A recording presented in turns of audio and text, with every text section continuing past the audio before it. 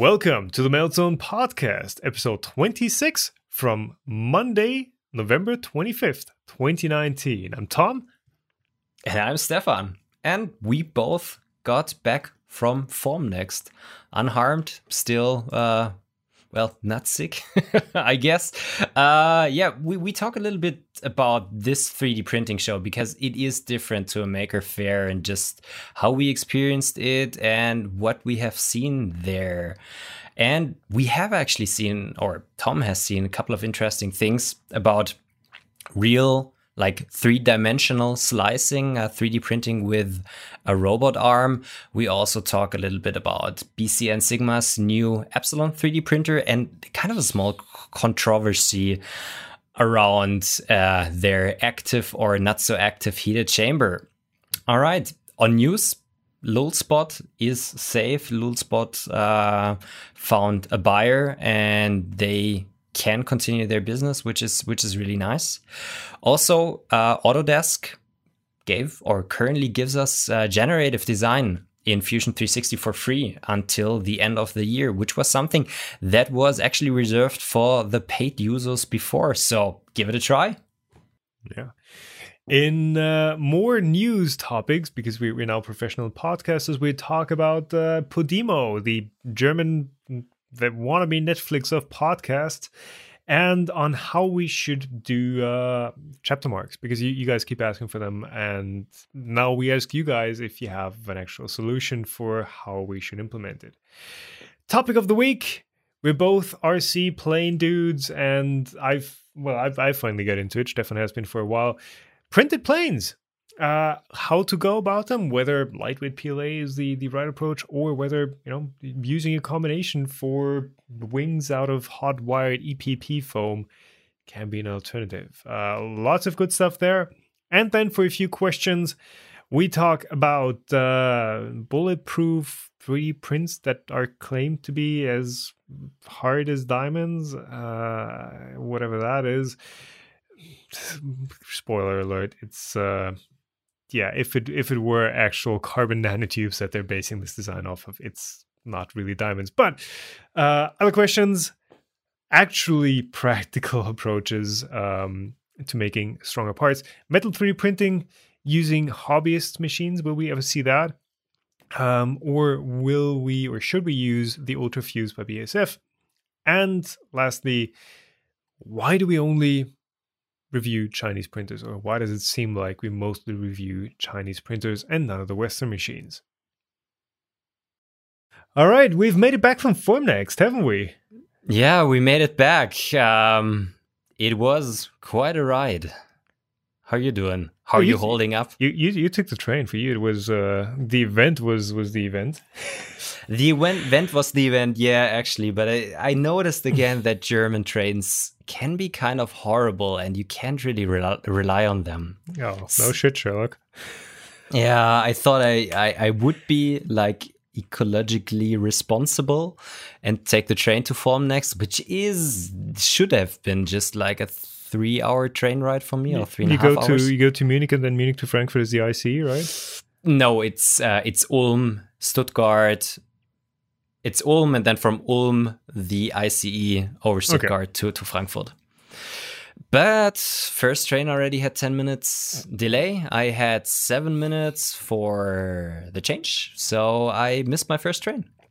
And nice. I ended up like 2 hours later in Frankfurt, which was good because I had lunch at the train station, but worse in the other direction. But it was a free lunch. In the lounge? No. They don't have food in the DB lounge. But yeah, I just made it 2 hours later to Formnext, and since I just had like 1.5 days, 2 hours was quite a bit of time missing from my trip. Yeah. But you took your electric. Yeah. That was quite a ride, wasn't it? Yeah, I was 2 hours later than I expected too. I don't think I'm much better off there. Yeah. I mean, charging actually does work pretty well, but for some reason that Leaf, I don't know what's up with the range. I had to recharge every 100 kilometers instead of like the rated range of 270. So for me, it was Seriously? like 3 charging stops on the way there and on the way back too. And the last stop, because Rapid Gate was instead of 44 kilowatts of charging, 16 kilowatts. So you for a full charge, it takes you like 2 hours. So yeah, but thankfully the show does have free charging in the parking garage, which you have to reserve a few weeks in advance, which I did. But like if you arrive there at 1 p.m., nobody's there to actually unlock the charger for you, and it's just... Anyways, I got there, got back in one piece. It was fine. It's fine. Okay.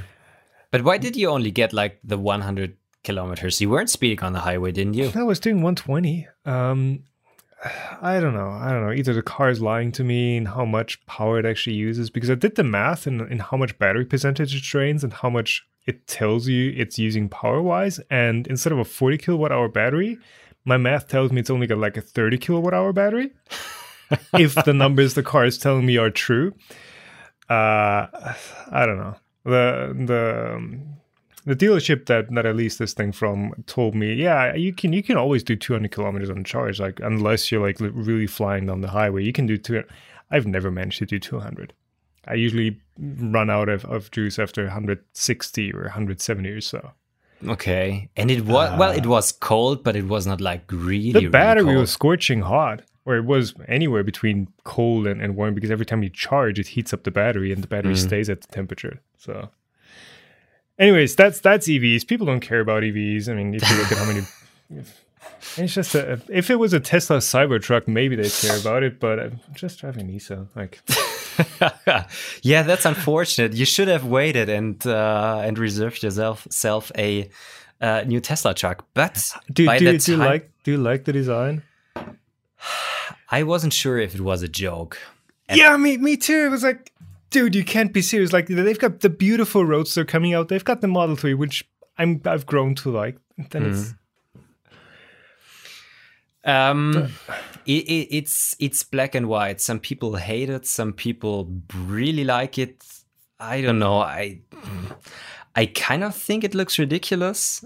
But on the other hand, all cars nowadays look like totally the same. So I think it's quite a bold move from Elon Musk to like put a design like that out there, because it's different. It looks spacey. It looks like a cyber truck. Still don't know if I would purchase one, but it has like this it looks a bit like a DeLorean with its stainless steel outer shell, which is kind of cool. Steel, yeah. So at first I was like, what the explicit content are you guys doing here? This is how you got to be kidding me. I gotta say it's grown on me a bit. I'm not feeling that urge to vomit when I see pictures of it. I've always liked the front and the back, like the way that crease, that hard edge in the roof. I think that's what's killing it for me. I don't know. It's probably going to be the new normal in 5 years. I think maybe cars are going to start looking like that. But it's but I don't know. Aerodynamics must be horrible. That too, yeah. Must be horrible with such a car. I mean, it's probably not that. Our brain is probably intuitively telling us, oh, it's got hard edges and it's not swooping water droplet shaped. It can't be aerodynamic. But I'm sure they've got something figured out, because if you look at the range, either they're putting massive batteries in that thing, which at 40K I don't think they are, or it actually is somewhat aerodynamic, because with the ranges you're getting, and it's you've seen how big that thing is. It's a massive car. Yeah, it's a truck technically. Sorry, it's not a car. But have we seen any? Yeah, go ahead. It's hard for me to imagine how you can make a car out of stainless steel and it's still like ecological, because the weight to strength ratio, especially for sheet metals, is I think not the best with stainless steel, because either you make it horribly thin, which then it probably would have withstood like the smack with the sledgehammer. It's 3 millimeters thick. 3 millimeters. It's 3 millimeter outer shell. So typical tank. car frame is like, so that the sidewall of a car is typically like 1.2 millimeters, and then thinner parts like doors are 0.8. That's like the standard sheet metal thicknesses. So 3 millimeters is, I mean, not only incredibly rigid, but also, tough. So I don't know. Time will tell. Time will tell. I'm still thinking they're going to change the design for the production model. I don't think they're actually going to release it and ship it like that. I don't know. I thought about if like this like really just polygon shape of the car is easier to manufacture. Probably for the windshields, but otherwise I think it might be even more challenging and more unforgiving. Yeah, because stamped sheet metal part, like the entire sidewall of a car, you need the tools for that. Yeah, but it's just it's that, and there's your sidewall, there's your complex swoopy shapes. It's not like somebody's standing there and hammering out the there's literally no difference. Well, there is some difference, but it's not hard to manufacture a traditional car shape. Yeah. Anyways, did we see anything as spacey at Formnext? Just to get the topic back on track here. Yeah.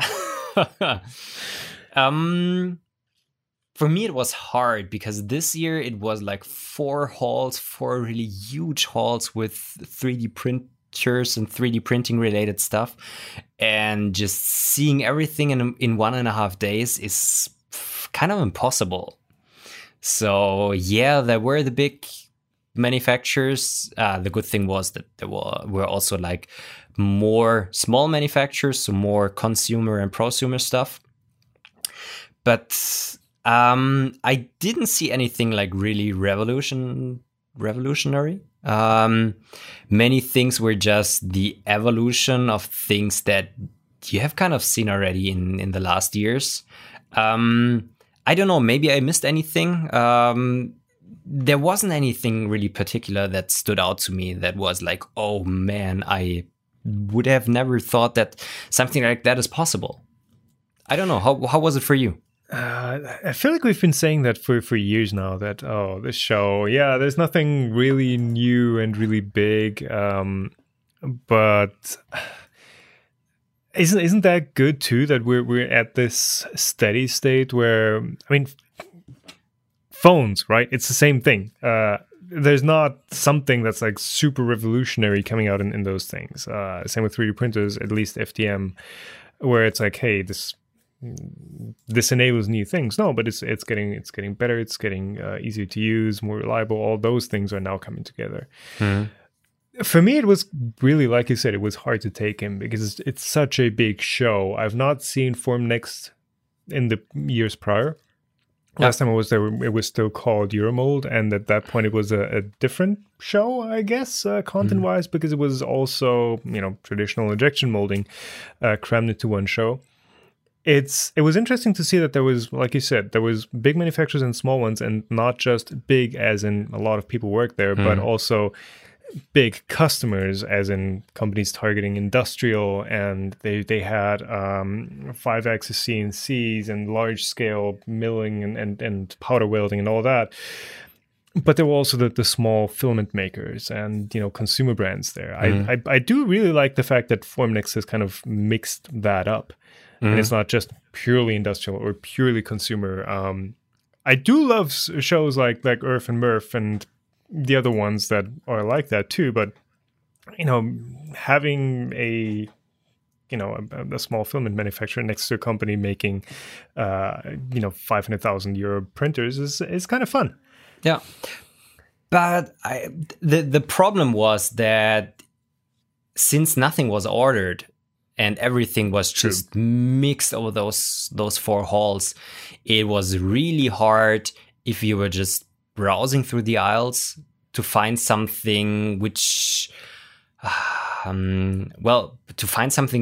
you were really looking for, because you really had to take the time to take a look at each booth, because by just walking by, you wouldn't know if it was like a 3D printing manufacturer, a software manufacturer, a material manufacturer, or something like that. And I hope that they will change something like that in the future, that you have like a dedicated hall for professional metal 3D printers, one for filament stuff or polymer stuff and things like that, one for software, because just the overview is missing. I don't know if you want to be placed directly next to your competitor, but for me as a visitor, it was just hard. It was really hard. And I think I have just like walked by so many interesting things just because my brain can't really cope with that many things from each booth. So, and I did not have the time to really like say, okay, today I'm only in this hall and I'll really seriously take a look at each of the booths separately. It almost felt like they were grouping the halls by like the size of the company. There was, I think, one of the 12 dot something. I think the 12.1, the upstairs 12 hall, had all the big companies. I think Siemens was in there.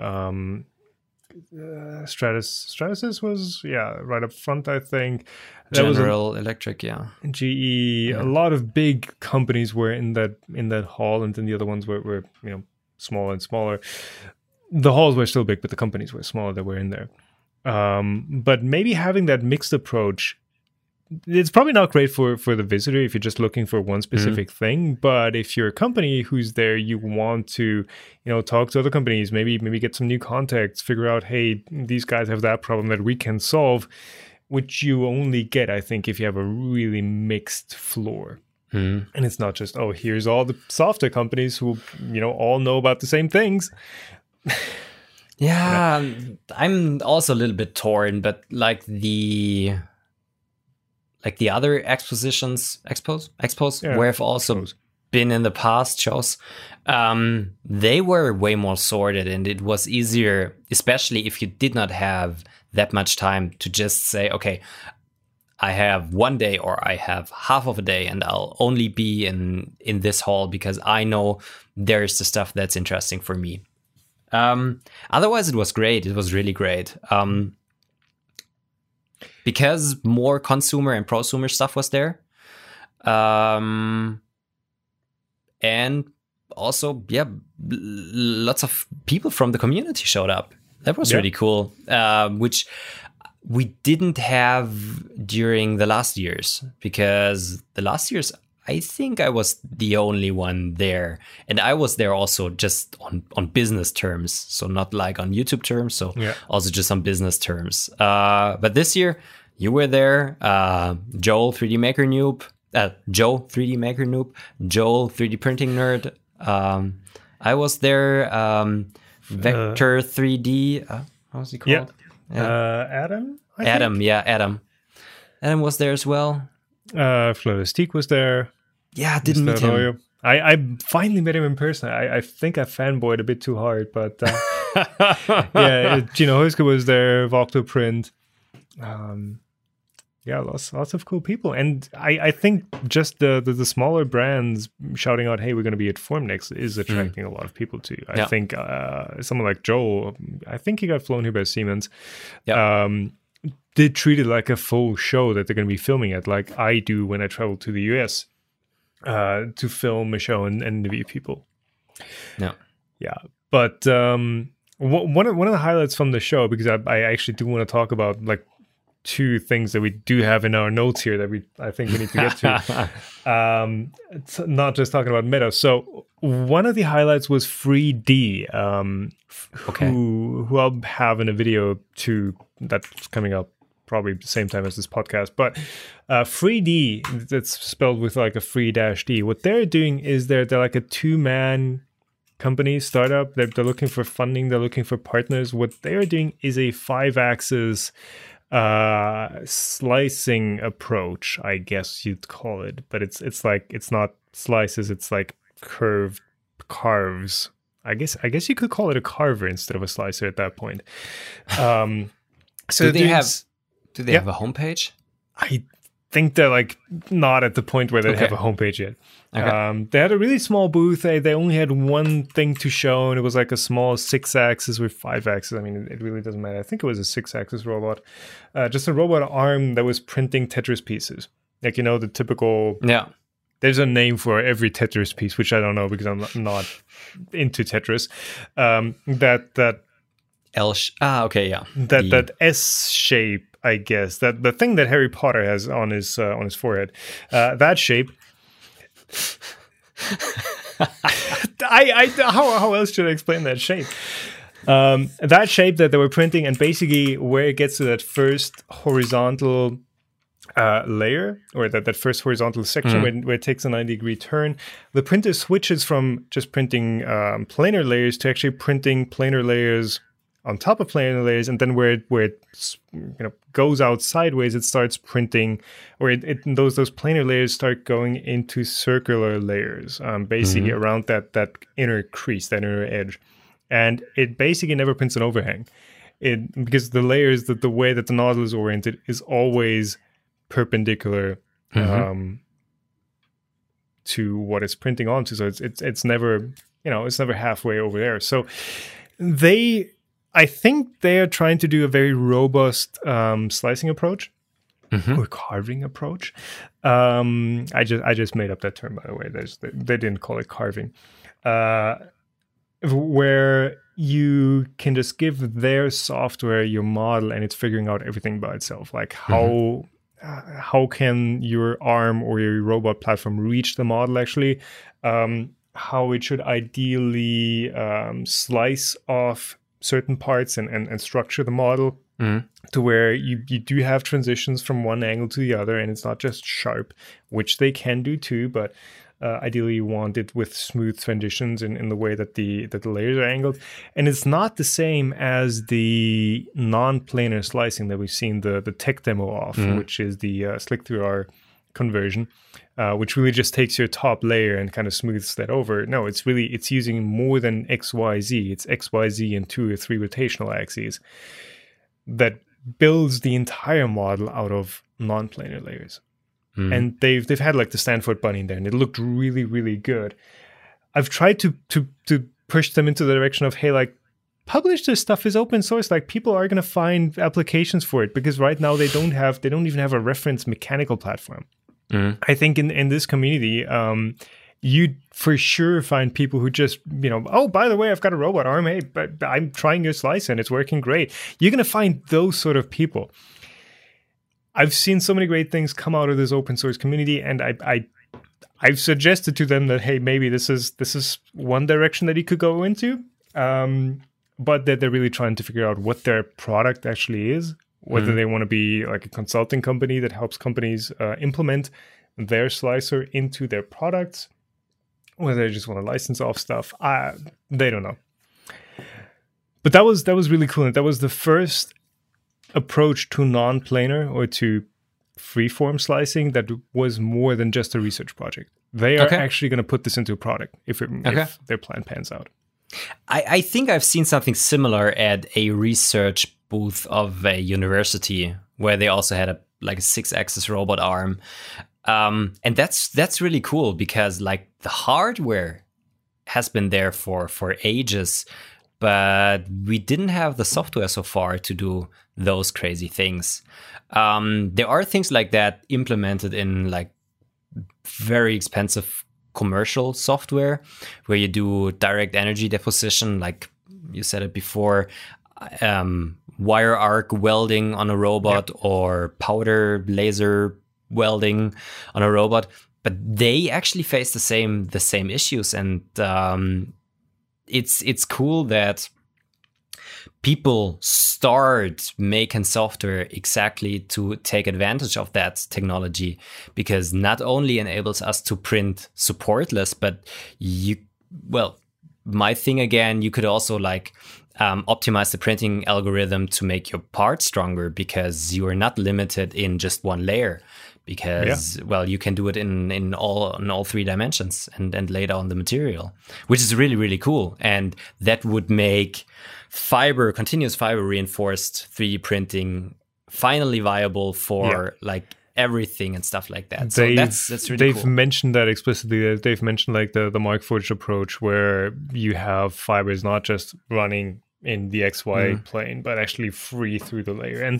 And I think that's a different optimization goal, because right now what I've seen is it's just okay, we need to make this thing printable. But if they can still print with supports, they can still add supports, obviously. If you optimize for like the Stanford bunny ear, you don't want that ear to have the layers oriented in the perfect way to print it for strength. Because then you have just the really tiny layers that they're going to crack. You actually want to print that ear in one long swoop. If you optimize for that, then you automatically get stronger prints. And that, I think that should be possible. If you have a solid software basis, that should be possible too. Well, in the end, you kind of need to section your part or have different areas where you want different printing orientations. And if your optimization goal is printability, that's fine. But you could also have other optimization goals to make use of the technology in another way. And that's really cool. That is something I would call more revolutionary than other things I have seen on the exposition. Yeah, for sure. And their big thing was you have to keep in mind the geometry of whatever your tool head is, whatever your arm or your motion platform can do. That is your number one constraint that makes it so hard to port this thing from one person doing it on a 5-axis mill to another person doing it with a 6-axis robot arm. Yeah. So yeah, that's that. Really cool. And the other thing that I've noted down here is the BCN3D Epsilon. Yeah. Controversies. The internet loves them. Does it have an active heated chamber? Have you taken a look at the Epsilon? Yes, I was at their booth and I talked to the CTO. It was really interesting. It's a really, really nice machine, as 3D Maker Noob called it, huggable. It's basically their like small IDEX 3D printer in a nice enclosure, a little bit bigger. And like designed for industrial 3D printing. It ain't small, man. No, it ain't not small anymore. Yeah. Well, I don't know. Can you tell me what the print volume is? But it's something like 400 by it's 400 420 by 300 by 400 millimeters. Yeah. So it's and I think that print envelope is reachable by both tool heads, because they park off to the side, which is not something that you can do with the Ultimakers. Yep. And it's definitely competing with the new Ultimaker Pro Pack. Was it called Pro Pack? Pro? Yeah, no, I don't know. I mean, it's competing with the base Ultimaker S5. It's a bit bigger. It's a bit more expensive. Yeah. But it doesn't have, like, it's not a 5-filament pre-selection. It's just 2 filaments that you load into the printer. It's got a filament sensor though, so it's something.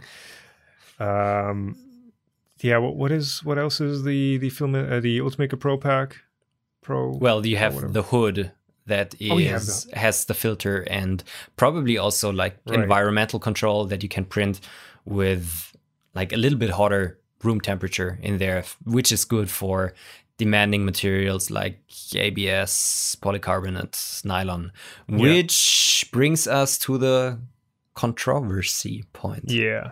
Is it?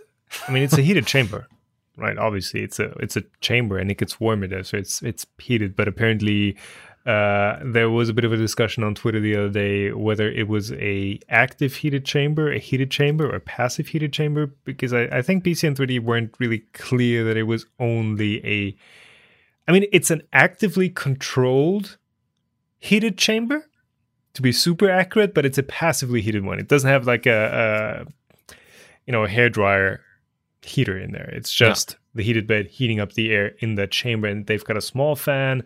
If it gets too hot, if it goes beyond that set temperature that I think you probably can set, that fan kicks on, it blows some air out the back, and it cools off that chamber. Though that only cools down like 2 or 3 degrees, so it doesn't really do much. But apparently, because of the way that the temperatures of the heated bed are set for your material, the heated chamber itself heats up to the more or less ideal temperature anyways for that material. So with an ABS, you get like 60 degrees ambient temperature in that chamber. With PLA, obviously that temperature is going to be lower, which is good because you don't really need much extra temperature for printing PLA. In fact, you might sometimes want less temperature in there. Yeah. You can always open the door. So, which is kind of spoiling the nice thing about an enclosure. And that's also probably an issue with the Ultimaker. I don't know. They probably are able to handle it quite well with just like leaving the big fan on in there, that everything has kind of ambient temperature around there. But PLA might be a little bit harder to print.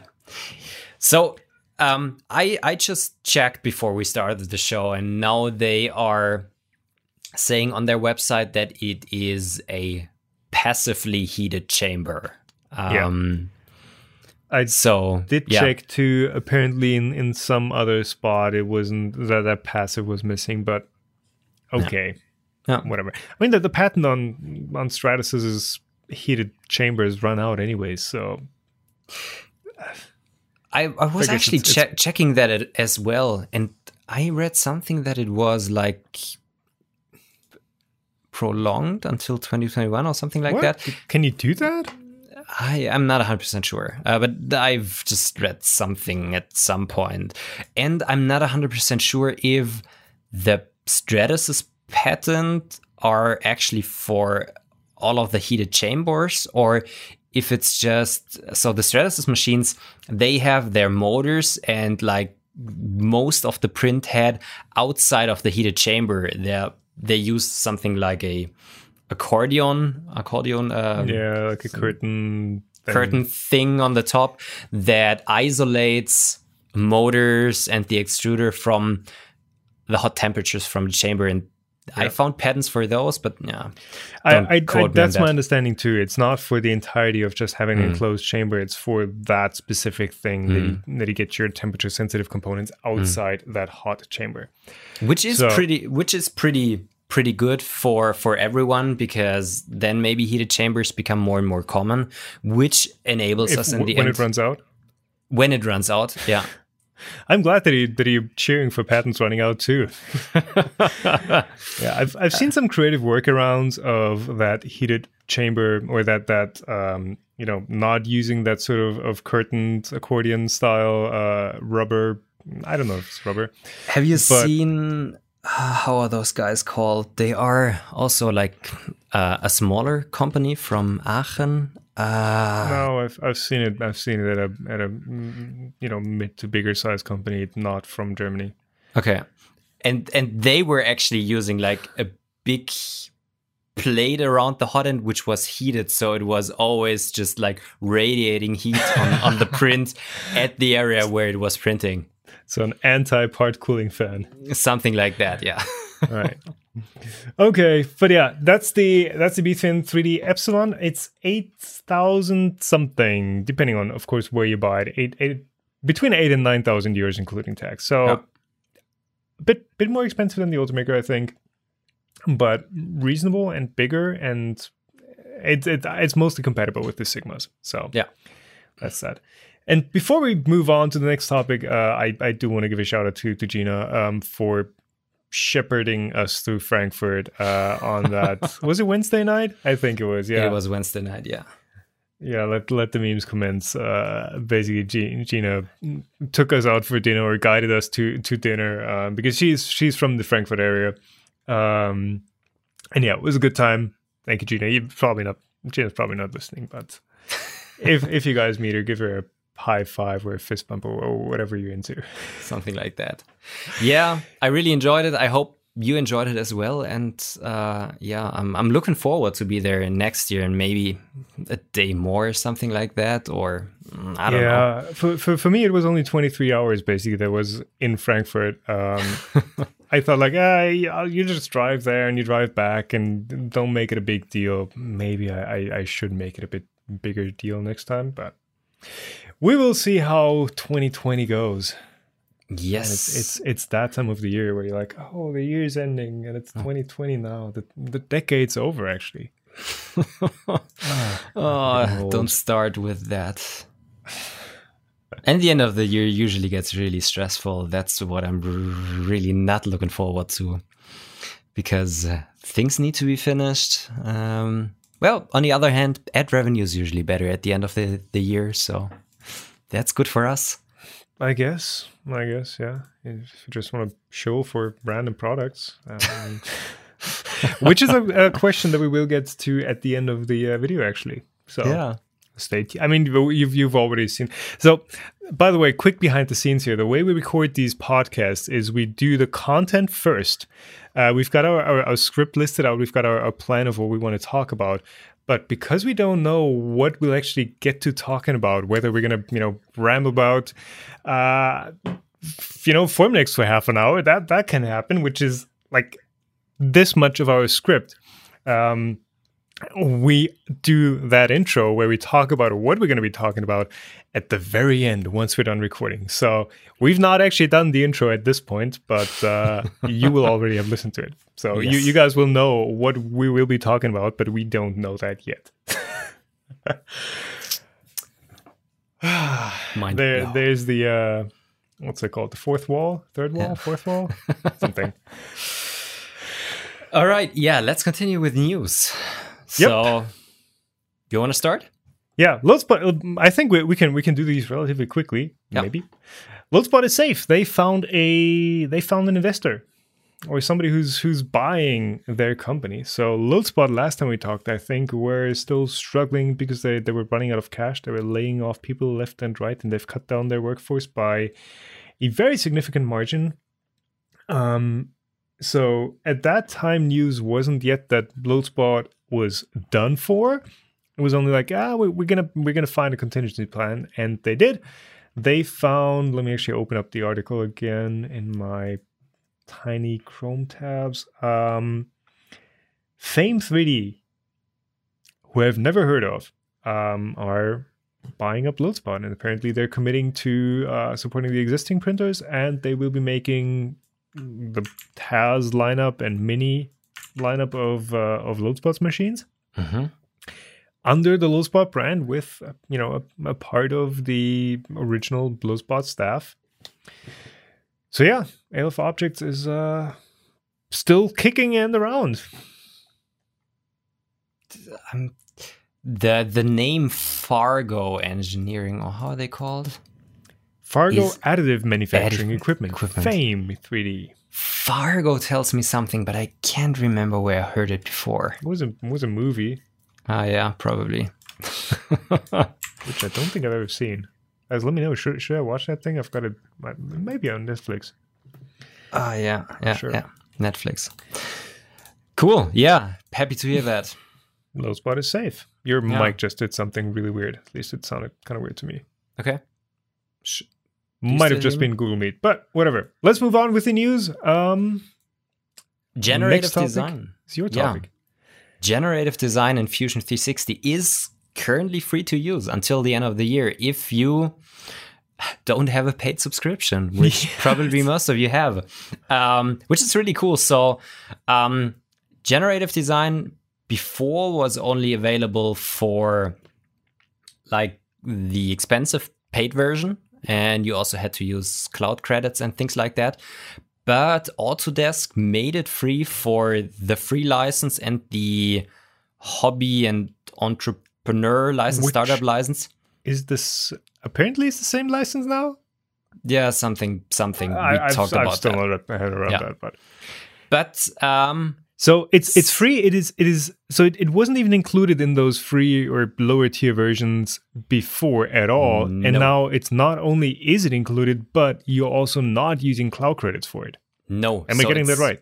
Yes. It's totally free until the end of the year, 1st of January. It will somehow go back to only the paid version.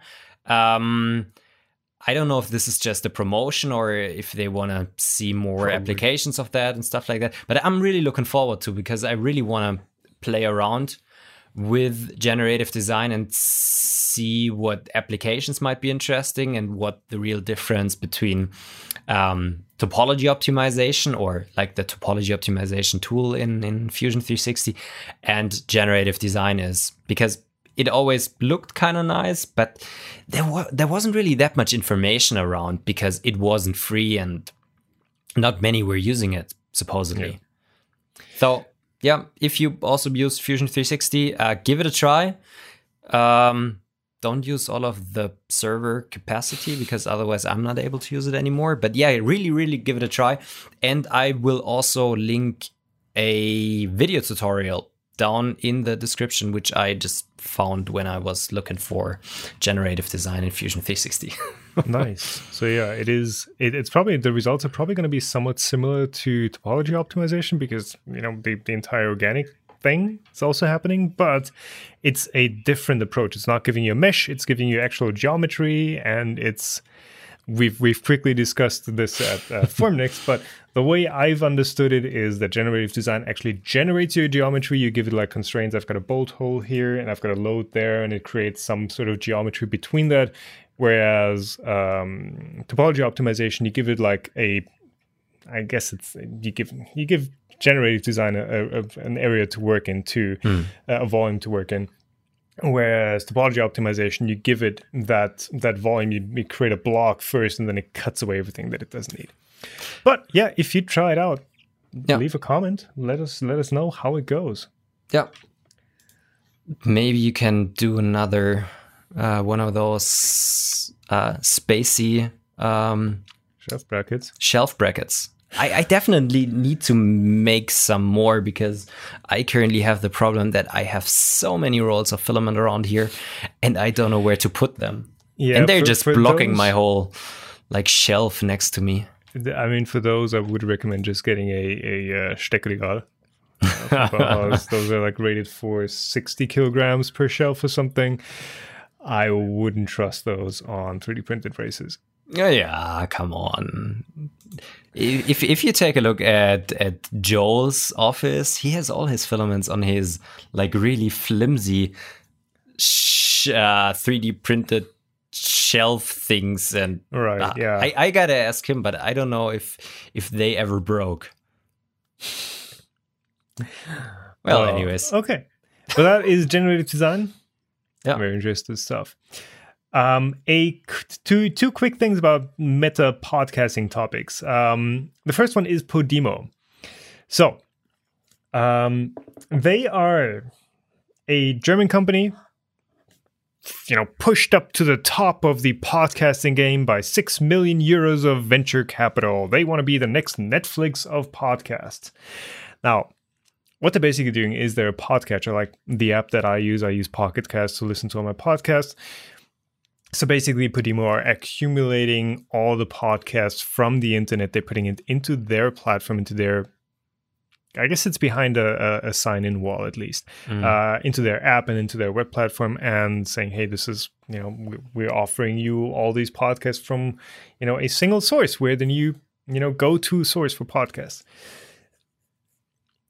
Now, because we're not... I personally don't care about this podcast being on there. And yes, they have scooped up our podcast as well and put it onto their platform. I personally don't have a problem with my podcast, or our podcast, technically, being on there. I don't know, Stefan, we've briefly talked about what Podimo is. I don't think you have a problem of having the Meltzone listed on there as well. Do you? No, I don't. Well, no. Okay.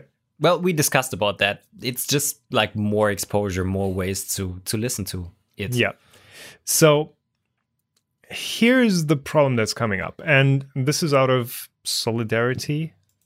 That doesn't sound right. It's solidarität. Doesn't sound right in English. But other podcasters are having a problem with the way that Podimo are going on about this. So what Podimo are doing is they're basically going to the iTunes library, and they're going like, hey, let's ingest all these podcasts. They're going over to Spotify, and they're scooping up every single RSS feed of a podcast they can find, putting on the app, and basically using free podcasts like ours to pad their library so they can sell their premium subscriptions.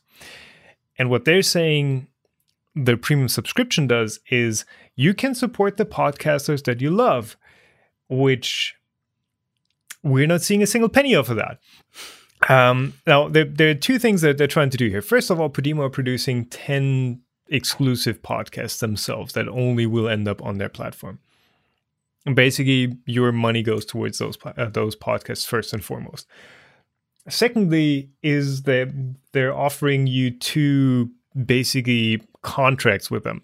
And the first one is you can publish your podcasts everywhere like we do. We just want to be available everywhere.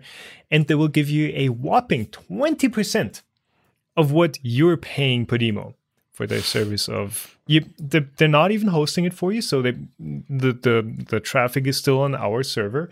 They're basically just copying the description and then showing it in their app. That's all they're doing, and they take an 80% cut for their service. You can also do an exclusive agreement with them where you don't get to play or show your podcast anywhere else but Podimo, and you're getting a 60% cut, which you would have to be crazy to take that deal, because really, as a podcast, that's not how podcasting works. And yeah, if you don't take a deal with them, like you're getting nothing at all. The thing is, the way that Podimo are approaching this is upsetting a lot of people, because they're saying, hey, we're just taking all these podcasts, we're ingesting them. And if you have a problem with us ingesting your podcast, just write us an email and we'll take it down. And that's like, hey, we can steal all your content. That's what it's being perceived as. We can steal whoever's content we want, and if you got a problem with it, just we'll take it down. The problem is, of course, they don't respond to emails. There's nobody there to reach, and they don't actually take down smaller podcasts. If it's a big podcast, maybe, but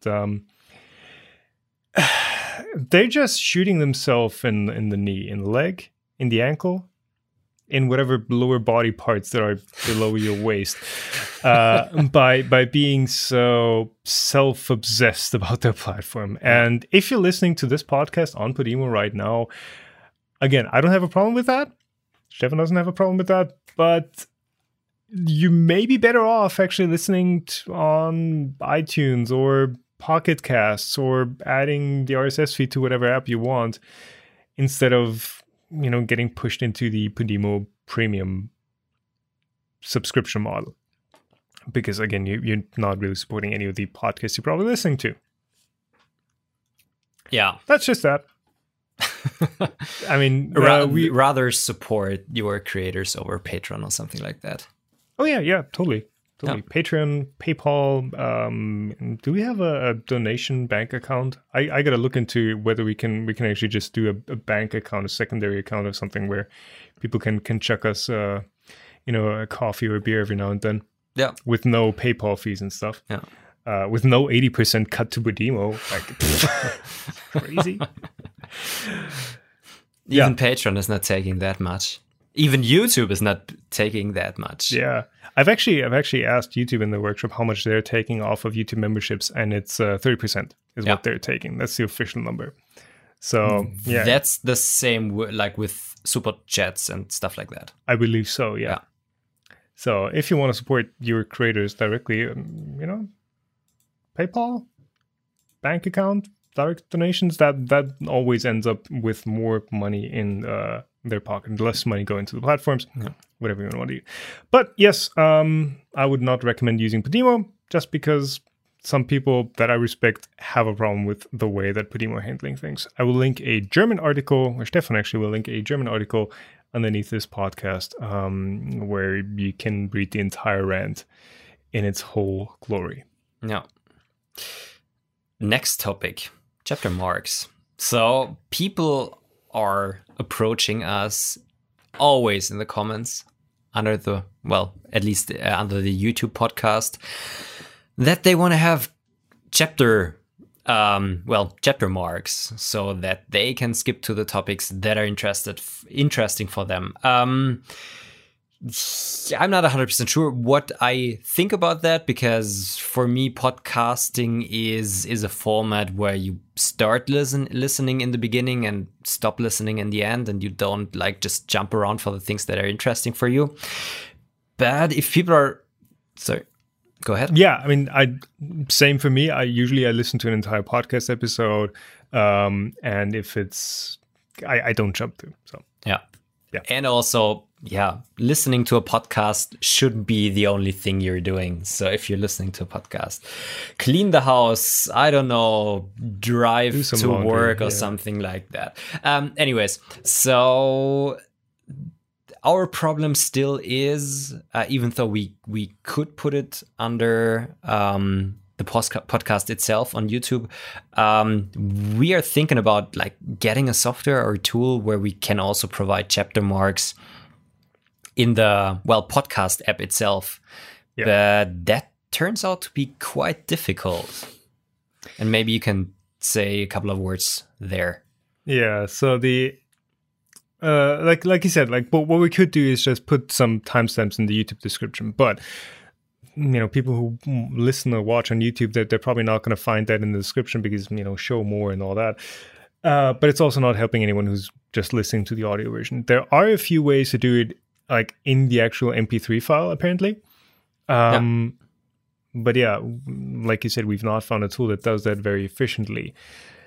And just providing it in one space where we still have to do all the work to actually mark it and put that into a format that is readable to people and to tools, and just having to show up in one place where we get maybe 20% of listens doesn't make a whole lot of sense. So if you guys have a recommendation for either a podcasting recording tool that lets us record remotely, because we're not in the same room, as you may have guessed by now, lets us record remotely, does handles audio stuff possibly, because right now we're just recording into Adobe Audition, does chapter marks in an MP3 export.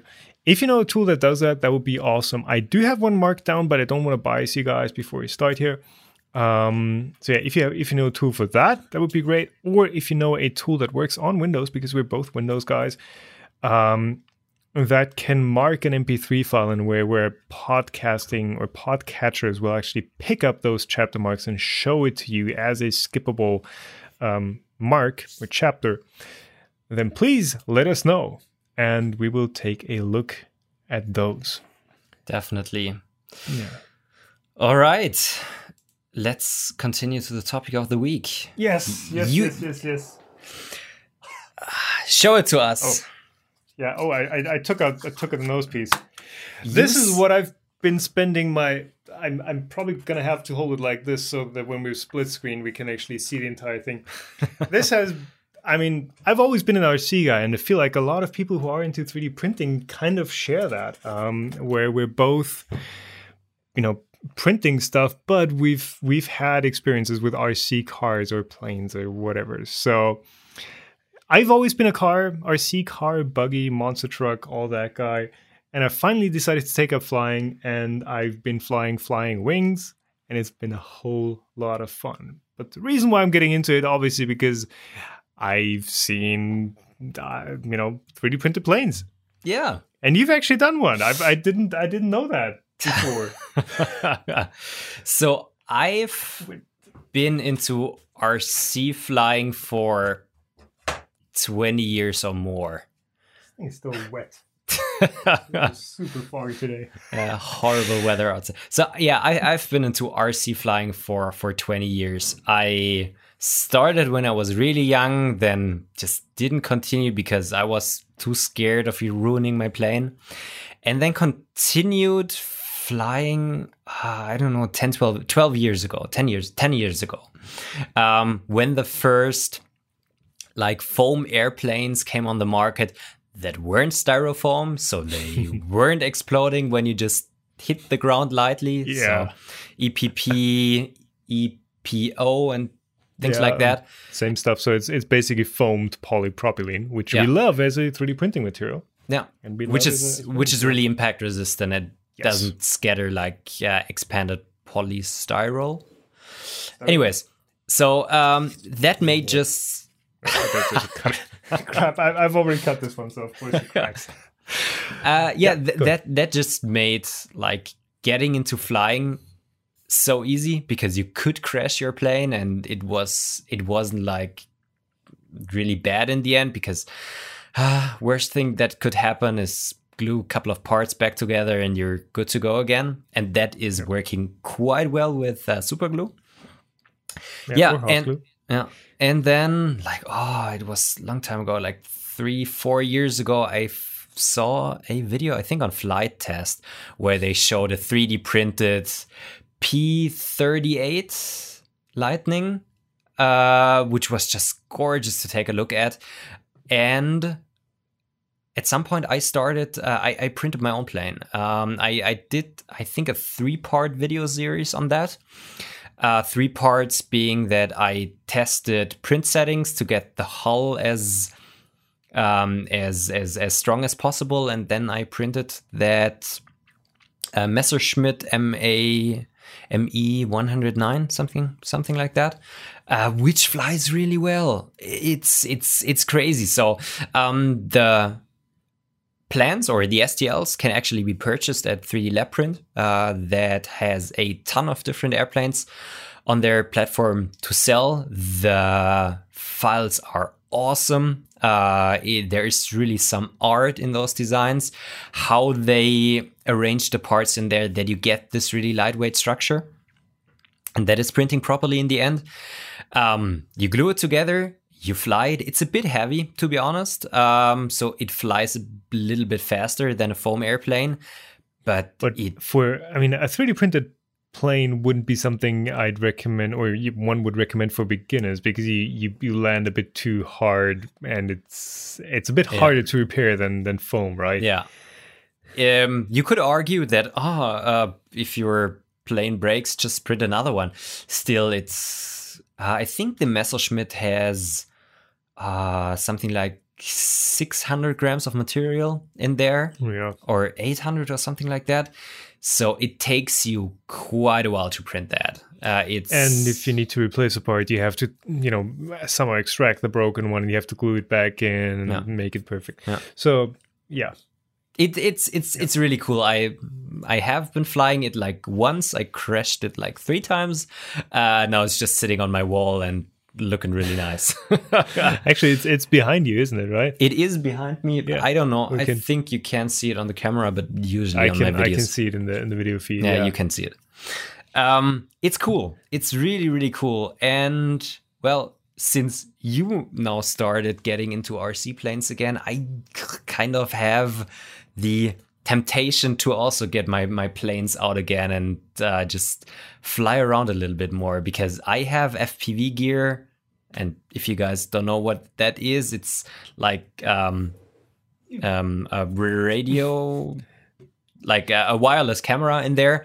Basically, you put a small camera in the front and the transmitter, and you either put on goggles. Go ahead. Yeah. And you have goggles, and you feel like you are flying the plane yourself, which is really, really cool.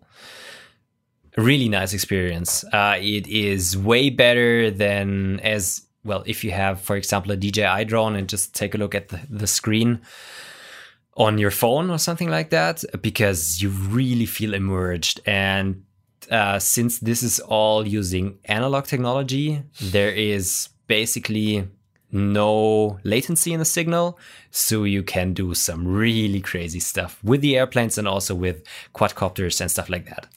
Yeah. But so, well, you started now with the foam planes. Do you plan? Yes.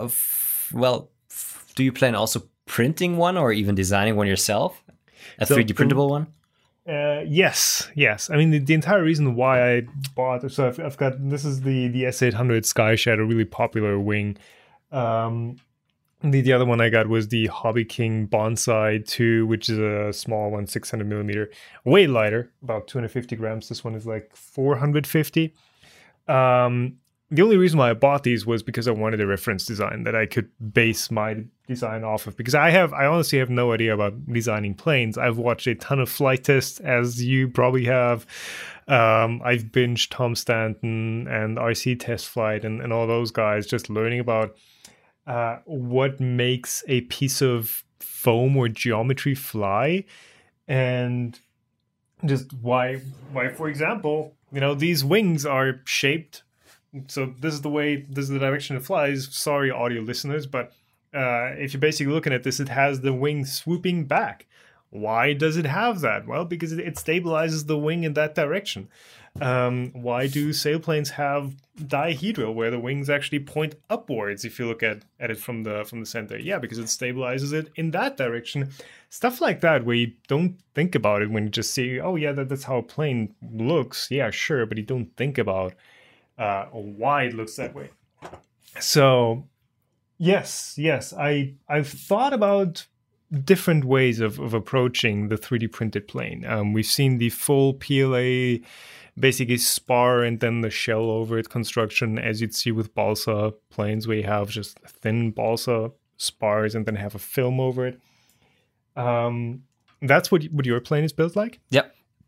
I've thought about doing a similar thing with the ColorFab lightweight PLA. Yes. Mr. Horn seems to be quite a fan of that. So the lightweight PLA is a PLA that foams while you print it. So you have a roll. Yeah, they've offered me a roll too. I need to get back with them. It's extruded, apparently, the filament itself is extruded in production at a lower temperature, and then when you first shove it through your nozzle at a higher-ish temperature, it creates air pockets because it basically becomes a sponge. So that gives you, I guess, still a decent extrusion width and rigidity, mostly, I'd hope, while being much, much lighter. I think it's only like 60% of the weight when working perfectly or something. Do you know the exact number? So you can adjust the density depending on the printing temperature. If you print at lower temperatures, you still get like 80, 90, even 100% of density from the material. Yep. But the higher the temperature, the more foaming you'll get. So there's a foaming agent in the filament itself. I think it's kind of similar to what Polymaker, for example, does in their polywood filament, which is not wood. Right. Yes. I just looked it up, actually. They're claiming increasing its volume by nearly 3 times. Which would be like 33% density in the end. That would be amazing. Okay, yeah. I gotta try this stuff. You can decrease material flow by 60% when you're printing at ideal temperatures. So that would be amazing, obviously, because as you mentioned with your plane, 3D printed wings or planes are kind of heavy. So that would be an option. And I've also considered, basically, let me pick this thing up again. Basically just having the center canopy, fuselage, whatever you call it, with a wing. Because I feel like I want to stick with just flying wings. I think they're kind of cool. And they're less complex than having a fuselage and then a tail and all that. But way more unstable. Yeah, well, I put flight controllers in mine. Like, so, that doesn't always help. It sometimes crashes your plane too. But just printing the center section and then hot wiring the wings. We're doing something with the wings that is a more lightweight process, because really the complex part is that center canopy where you put all your gear and all your stuff, receiver, flight controller, battery, FPV gear, that all goes in here, and then the wings are relatively simple shapes, really. Like I mentioned, there are carbon spars and reinforcements, but it's not something that you couldn't do with a hot wire, for example. Yeah. And it would be probably like sufficiently stable if you would do the wings in foam and just reinforce them with carbon spars, or even just packing tape on top. Yeah, though to be honest, I've not found a tape that really sticks to EPA. EPA. That's the U.S. agency, to EPP. Because polypropylene is kind of, it feels kind of oily, and I've not found a packing tape, at least with the bonsai, which is a hot wire type one. This is molded. Gaff tape is actually the only tape that I found that sticks to it well. This is brand name gaff tape. I don't know the exact brand, but this sticks. Packing tape has always come off. No. So, yeah, but something like this where there's just a carbon spar in it, or actually a carbon tube running through the entire first third of the wing, would definitely help. And foam works for these wings perfectly. Definitely. So, yeah, there's lots of room to experiment. And it's something that I'm really excited about right now, because for me, it's a learning experience. I think that's yeah. So, well, maybe coming back to the lightweight PLA, because I also think this is a really interesting material, and it's not used that much so far.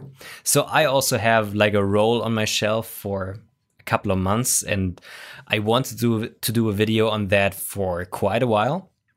And actually, the guys from Eclipson Airplanes that kind of do the same thing as 3D Lab Print does. So they're also designing 3D printable planes.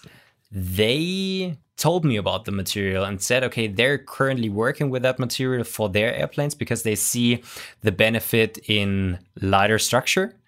And they have already printed one of their planes in the lightweight PLA and told me that they had really good success with it. It's less stiff, obviously, if the density is lower. Yeah.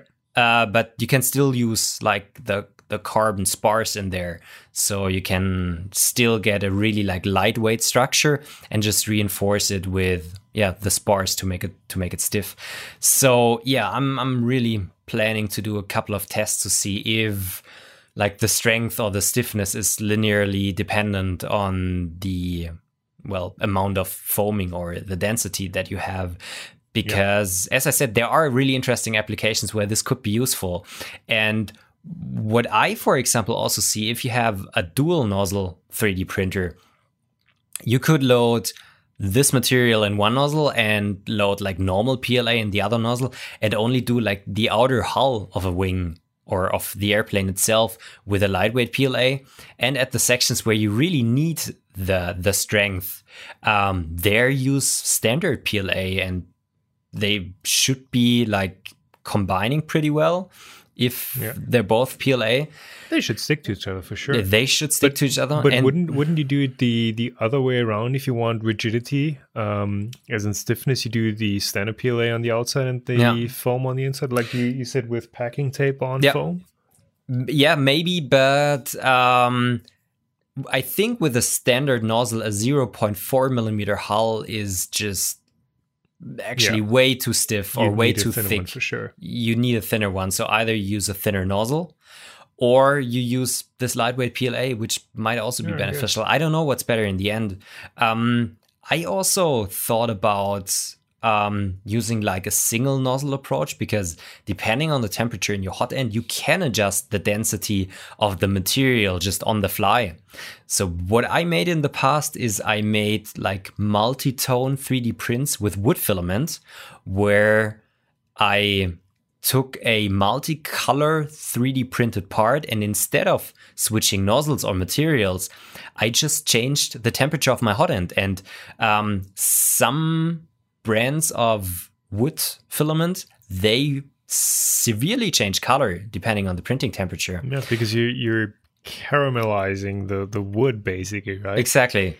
But the thing is, the thermal mass of the hot end is so high that you need quite a big purge block in between in order to get the temperatures, either lower or higher, which is kind of a downside of that approach. But still, it works in the end. So you could do something similar like that with lightweight PLA and have a part that doesn't only have like non-consistent density over the part due to the infill structure, but you could also like tone the material density in an intelligent way in order that you use the material the most efficient way. And that is pretty cool. I mean, if you think about what foaming actually is, it's the same approach as doing infill. It's just on a much smaller scale. Exactly. Right? You're creating that sponge texture instead of having it, in a 10 millimeter grid. You're doing it on a 10 micron grid. Yeah. So yeah, lots of potential there. And I think for stuff where weight matters, and you just need for a wing, really, you just need the geometry of the airfoil.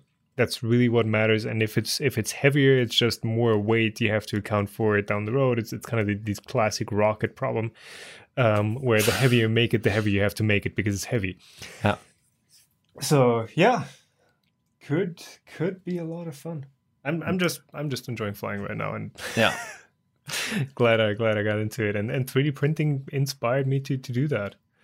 That is really nice because, I have talked to many other like RC guys, and the way they actually came into 3D printing was, okay, I finally have a method to get my designs into parts for my RC planes or cars really fast, because I don't need to use conventional manufacturing. I just do the CAD design, print it out, and it's ready to go.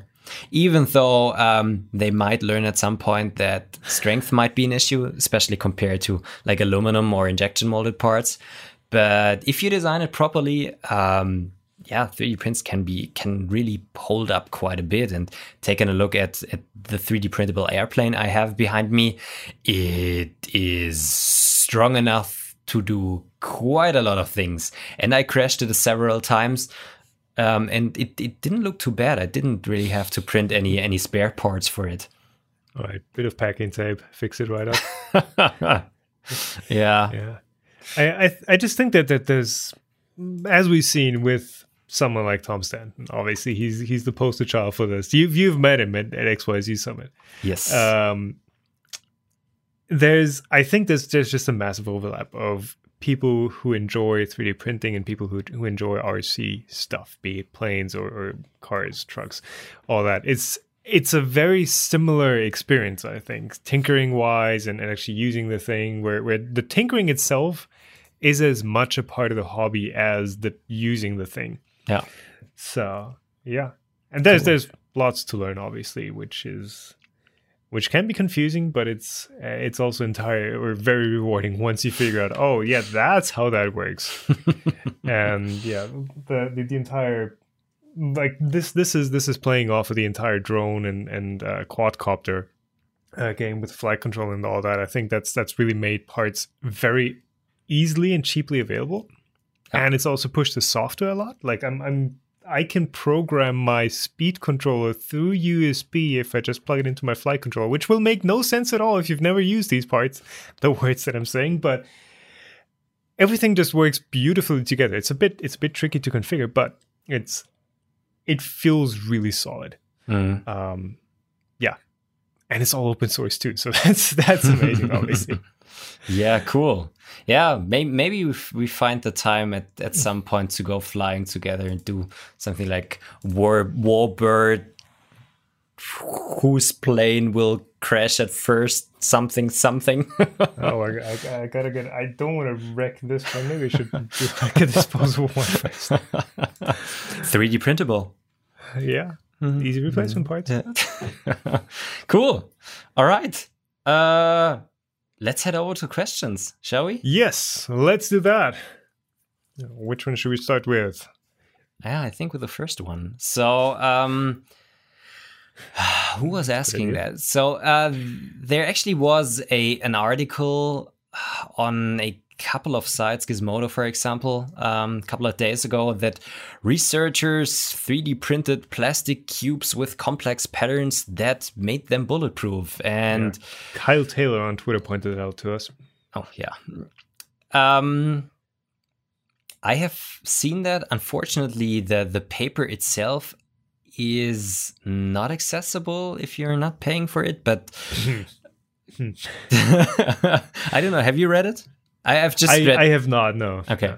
I've just read the article on a couple of pages where they featured that. But basically what they said, they printed like a, carbon nanotube structure, and they shot like a solid block with a high velocity projectile and the 3D printed plastic cube, and the 3D printed plastic cube with the special structure held up way better.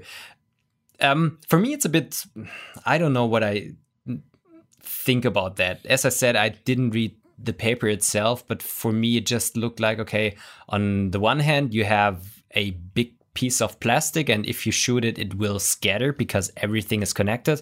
And then you have the block, which has voids on the inside and has like layer lines and stuff like that. And if you shoot that one, cracks and also the impact will not propagate as far through the material that everything is shattering in the end. What I want to say with that is I'm not 100% sure if they're crazy structure made the part bulletproof, or just the process of printing it and many other structures would have had the same effect? Yeah, I mean, obviously it's easy to go off of those headlines. Resulting in plastic objects that are almost as hard and durable as diamond. Yeah, I don't know how a material can be harder than, or a metamaterial, a structure made of, can be harder than it ain't. Sorry, it doesn't work that way. I guess if it was made out of carbon nanotubes, it would be as or harder or as hard and as durable as diamonds, maybe, but not if it's printed from plastic at a larger scale.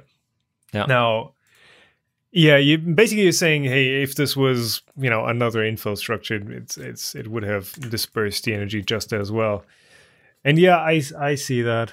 I see it. It's kind of like the what's the new infill structure? Gyroids. Gyroid, right. Which is supposed to be like the absolutely strongest, most rigid. I don't remember what they're claiming exactly. Structure you can create as a metamaterial. Here, I think it's just different. It's a material that is compliant, because that's what you need to absorb energy from whatever projectile you chuck at it. It doesn't need to be. It shouldn't be stiff. Mm-hmm. I mean, I guess it's cool, but it's. I'm not a fan of overhyping stuff like, oh, this is, we can 3D print diamonds out of or material that is as good as diamonds out of plastic. No. Yeah, I get that. If you guys are interested, we'll leave links to the article and maybe the paper down in the show notes. Yeah, it's just a really squishy infrastructure, basically. Yeah, they've created. All right, next question. Next question, Andrew Hayes. Do you think metal 3D printing will evolve into the hobbyist market? And if so, how long do you think it will take? And I guess the next one from Mac One Board. Mac One Board, yeah, that makes sense. Fellas, have you tried UltraFuse 316 BASF stainless part filament service? Is there a way of sintering at home? So, Stefan, you've talked to the BASF guys at Formnext. Yes, I did. The folks from Matter Hackers are also offering that service of post-processing the 316 prints. But can you sum up what that looks like right now, what that process looks like? So, currently you buy a spool of filament, which, don't quote me on that, is something like 100 euros per kilogram, something in that range. I think even a bit more expensive. You print basically the part, the so-called green part, which should be a little bit bigger, around 18-20%, because it will later shrink during the sintering process. Print it out, ship it to one of BASF's like debindering and sintering suppliers, which in Germany is handled by something like a subsidiary of iGo 3D. In the US, I think Matter Hackers somehow handle that. Yeah. They will charge you around, I think, $60 per kilogram. So that's not included in the spool price? That is not included in the spool price.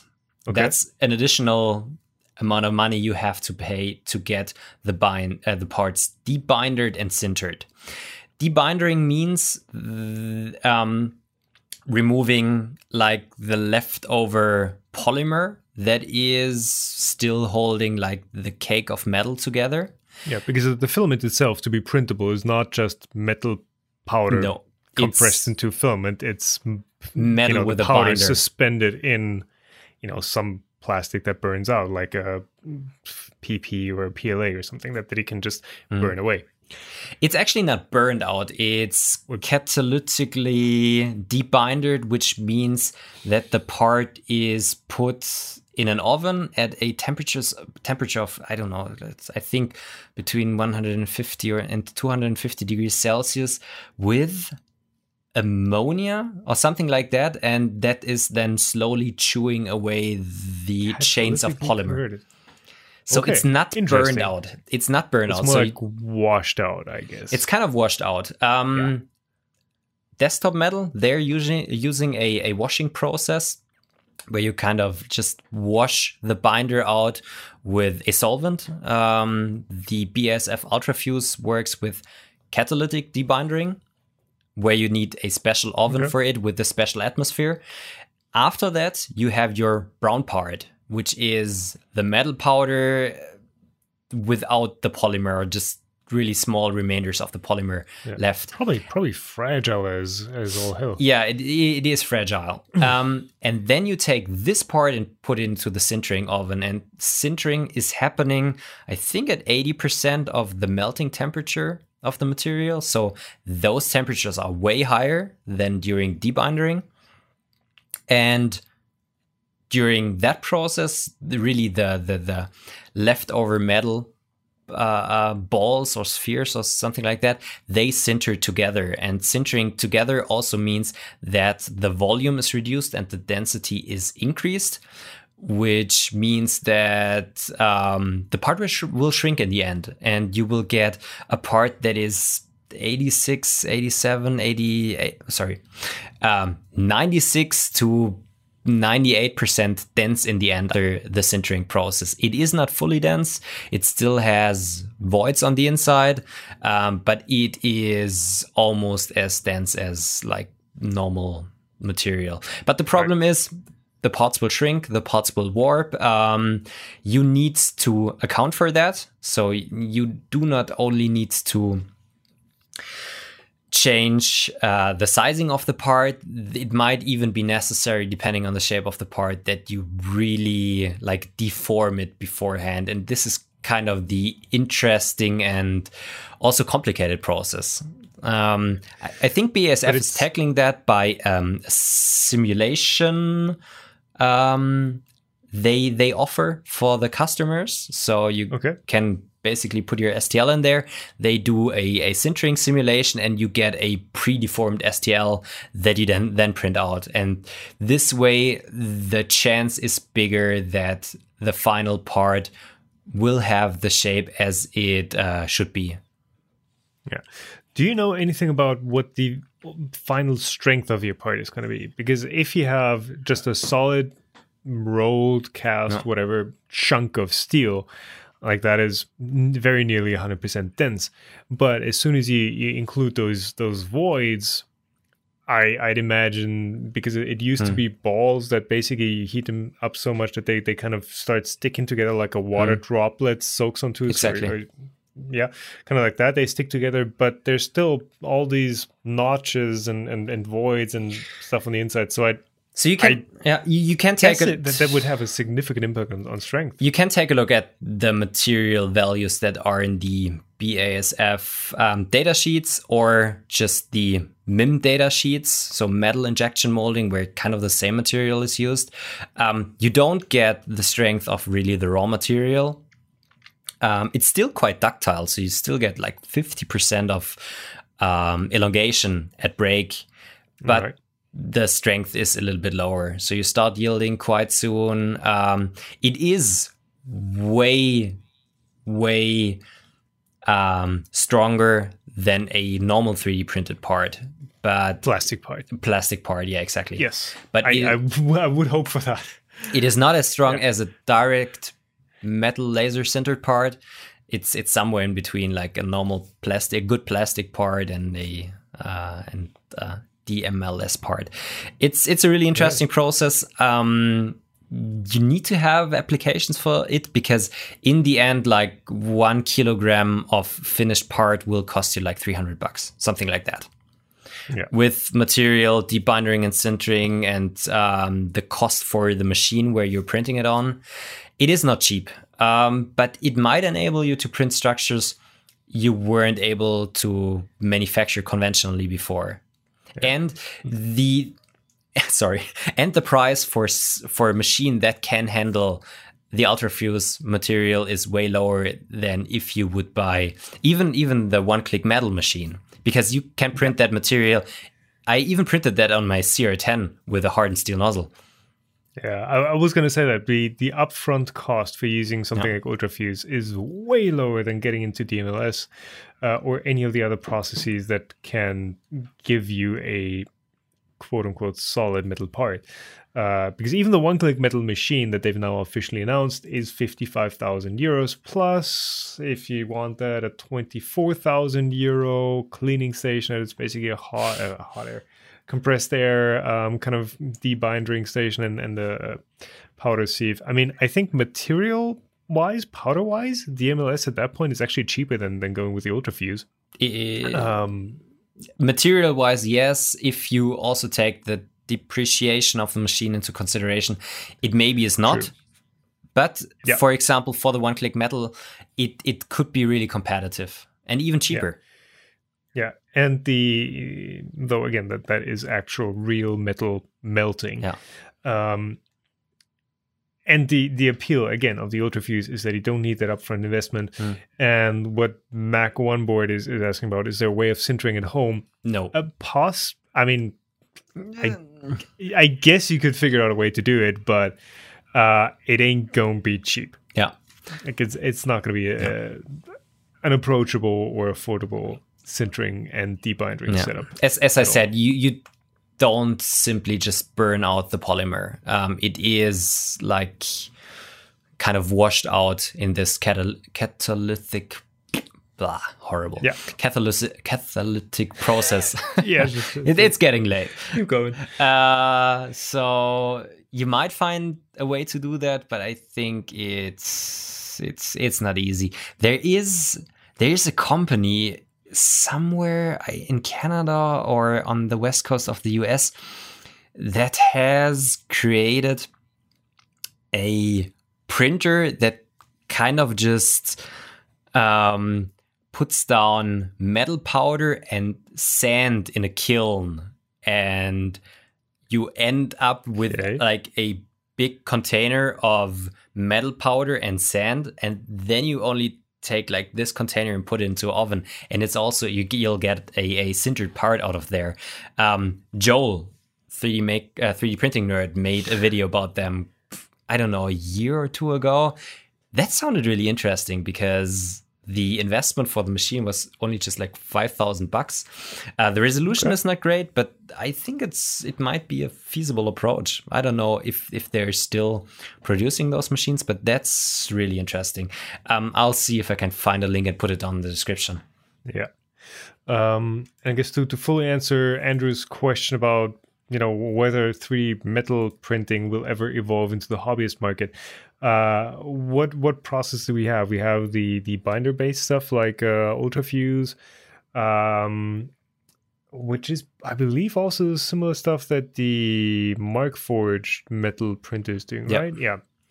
Then we have the DMLS, direct metal laser sintering, or powder bed fusion, or whatever the other brand names are that they're being chucked around. Problems there, patent and lasers. You do need a fairly powerful laser system and all the safety stuff that goes along with it, and the shielding gas atmosphere, and the what's it called, powder spreader, basically wiper. The process itself really isn't that complicated, but it's just it needs to be perfect to work. Mm-hmm. Everything needs to be perfect, and of course the powder itself is also expensive and dangerous. So that's probably yes, it's quite fine powder that you don't want to breathe. So that's probably not something that you're gonna see in a low cost setup, because the parts are just always going to be expensive. What else is there? What we talked about in the beginning, just like putting a MIG welder on a robot arm, or even on just a Cartesian 3D printer. This is something which is viable. Which is called, Tony has done that. Yeah, direct energy deposition, DED, that's called. Yeah. Basically, MIG welding on a robot which is working. The problem with these parts is that they are really rough. And if you take a look at the machines of DMG Mori, who are doing DED with powder, but basically the same thing, they machine all of the surfaces. But I think there was the bridge that was like de-welded with robots, which is somewhere in the Netherlands. Yeah, when it doesn't need to look pretty or be super precise, like you can do that. Yeah, that wouldn't be too expensive. I guess there would be also a bit of an issue with warping and all that, because you still, I mean, warping is a problem with DMLS as well. Yeah. Because obviously you do introduce a lot of heat in one spot and then have the part mostly cool down before it's the same as with FDM, it's just way more extreme. Yeah. So yeah, that maybe is the one that is the most approachable still. Yeah. Because you need a MIG weld, and MIG welders are fairly cheap. Yeah. But again, and the robot arm. Yeah. And software. Oh, it works on a 3-axis. Yeah. Yeah. But I don't see metal becoming really popular thing in the next couple of years just because it's so expensive. If you're looking for strong parts, buy yourself a CNC router or CNC mill and chuck them out that way, I'd say. And decent CNC routers are getting fairly cheap, especially if you want to do smaller parts. And stuff like DMLS doesn't do large parts either. Yeah. So, a small Chinese mill or something is probably a better idea than trying to build a laser powder bed fusion machine. Yeah. All right. Last question. Maximilian KJ Arnold was asking, why are all the 3D printing YouTubers shilling or reviewing Chinese printer? And why aren't they doing that for Western or European or American 3D printers? Do you want the simple answer for that? I get about 3 to 4 emails every day of a Chinese manufacturer going like, hey, Tom, do you want to review my printer? We're going to send you one. I don't get that from Western manufacturers. It's just, Chinese manufacturers are way more keen to get their printers reviewed by people like us. Many of them downright go like, hey, what do you charge for a review? And I'm like, I don't charge for reviews. Sorry. But business practices are just different in China, I guess, which I've learned that it may be taken, down the falschen Hals. Is there an equivalent? Get it into the wrong neck. Yeah, I mean... misunderstand it. Yeah, misunderstood, alienate us Western folks, but they're very keen on just getting the machines reviewed. And also, you guys are asking us for the reviews of the Chinese machines, so... Because they're usually cheaper, those machines. Yes. Yeah. Yeah, so that's what you guys want to have an opinion on and want to buy. So, I'd appreciate if a Lulzball came along and was like, hey, you want to review the Mini 2? I've reviewed the Mini 1. Sure. But I'm just seeing that many Western manufacturers are also moving up in price, and Chinese manufacturers are starting to take that lower price bracket exclusively to themselves. Maybe, Prusa Mini, something like that. But yeah, the Chinese are just way better at pushing their printers. Marketing budget is higher. Yeah, I think that's it. Yeah. I guess. Yeah. Man, it's getting late. Why do we keep recording these extra? We've already taken out topics out of this one. Yeah. But I think that's it for today. Or? Yeah. So pretty much. Thank you guys for listening. Thank you for being that patient and not expecting a podcast every 2 weeks. Sorry for that. Thank you for still listening, even though we don't have chapter marks. Yes. And as always, if you want to support this podcast, you can do so through either Patreon on either of our two Patreon campaigns. Do we have we should probably do like a PayPal or direct account or something. Yeah. I don't know. Is that something that we should think about? Because I mean, this podcast is work for us. It does take time. We've talked about this at Formnext. It takes either of us basically a working day, at least have to a full working day to get this thing edited and uploaded and all that. It does take time. But we appreciate that you guys are listening, watching, giving thumbs up, sharing the podcast, subscribing on YouTube, and doing all those awesome things. Yeah, Stefan, thank you for your time. Thank you for yours. Thank you for your time, listeners. And I guess we see you in the next one. Yeah. Goodbye. Bye. Time to record the intro.